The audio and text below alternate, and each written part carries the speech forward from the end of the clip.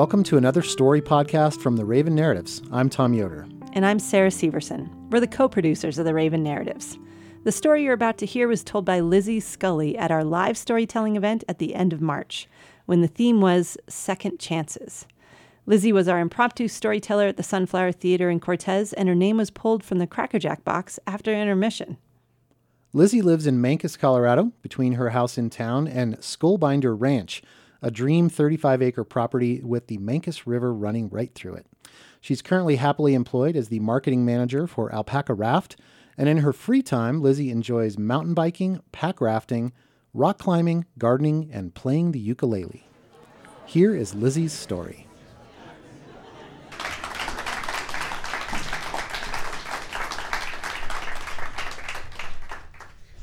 It was this really beautiful day, and I was going climbing with my boyfriend's best friend, and I'd been climbing with him for a year, and oh God, give me a sec. So it was a beautiful sunny day, and we're going to Vallecito, or not to Vallecito, sorry, we're going to Mount Lemon, or Lemon Reservoir. I've only been there once, but it's this beautiful canyon, and there's a river that goes through it, and there's rock walls on either side, and it's beautiful, and it's loud. The river's loud, and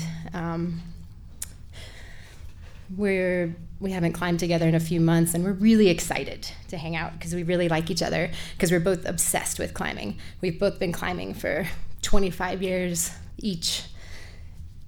Sorry, this is really hard for me.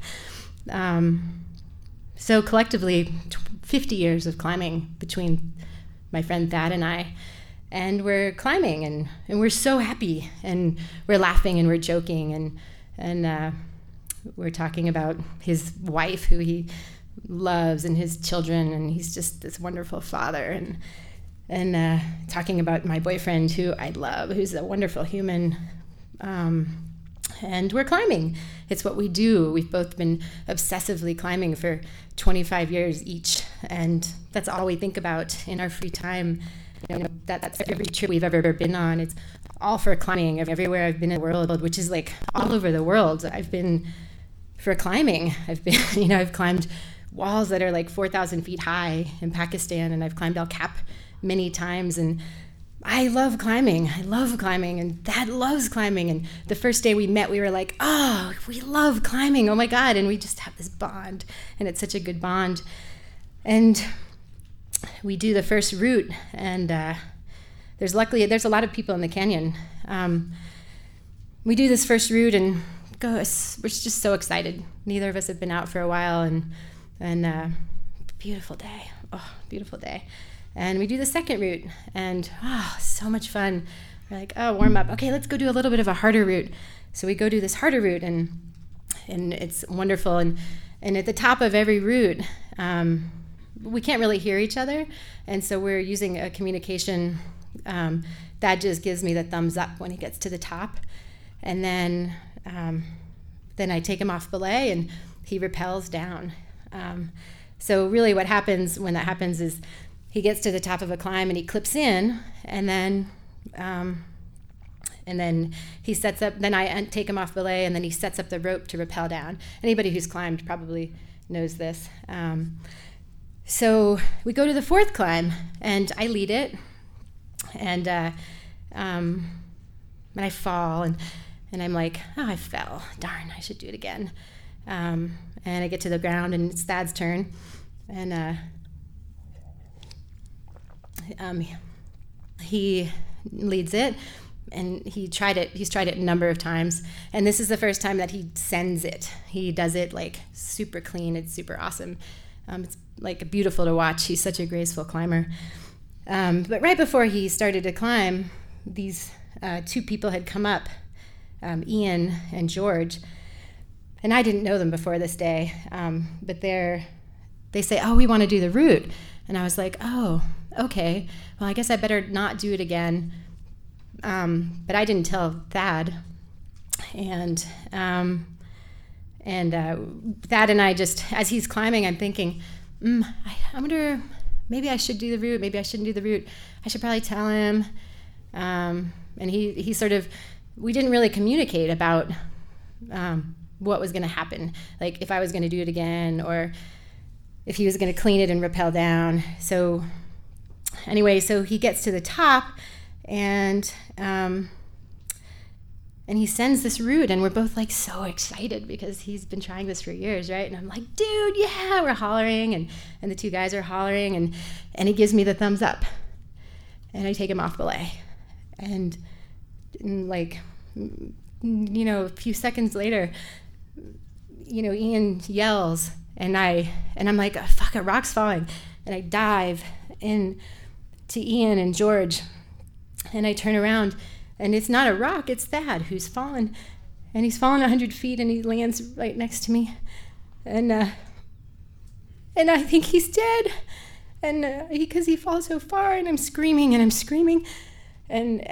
Ian and George are woofers, wilderness first responders, and so they go over immediately, and they say, you go get help, and I was like, okay, I'm running down the river. Luckily, there's like probably 30 people, which is really unusual. There aren't usually that many people in this climbing area. And I run down and I scream across the river, somebody's fallen, we need help. And somehow miraculously, someone has a spot device, and they hit the spot device because we're 45 minutes from cell coverage. And then somehow miraculously, I learned this later from Rosie, this woman who sees the fall. She's climbing from the other side, and she's the only one over who knows. And she directs people on the side of the river. You're going to do this. You go make the phone call. And I just found this out like a couple weeks ago. But the woman who went to make the phone call is running out of the canyon, and she's running. And as she's running, all these people are like, oh my God, what happened? Somebody fell. What can we do? And she's running, and all these people get in her truck with her, and she drops them off at various points on the road so that when the ambulance comes in, the ambulance will know exactly where to go.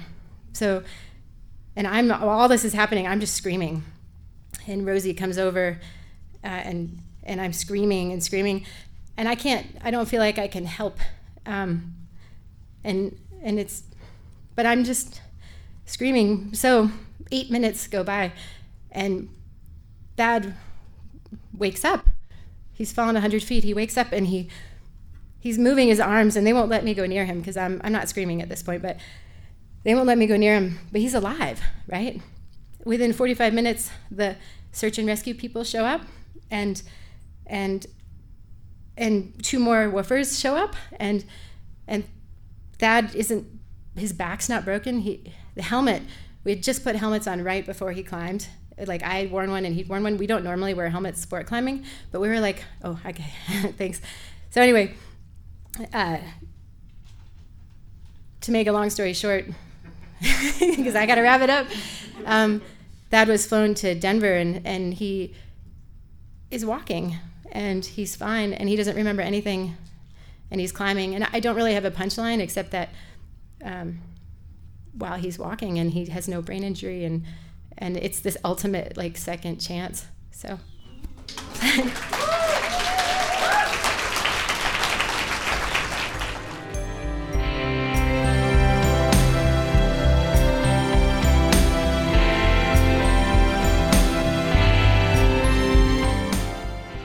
Thanks, Lizzie, for telling your story. To hear more stories like this one, subscribe to the Raven Narratives podcast on iTunes, on SoundCloud, or Stitcher, where you can also leave comments and share these stories with your friends. And to find out what the themes will be at upcoming events and to pitch your story for a future Raven Narratives live storytelling event, go to our website at ravennarratives.org, check out the events page, and then fill out the form on the contact page to pitch your story. The Raven Narratives also offers group and one-on-one storytelling services to support organizations and businesses. More on those services is also on our website. You can also see a photo gallery of our storytellers there, taken by the incredible McCarson Lee of Red Scarf Shots Photography. Find out more about her photography services for shooting your portraits or special events at redscarfshots.com. Our theme music was written, composed, and performed by Jazar, and you can find out more about his music on SoundCloud or at freemusicarchive.org.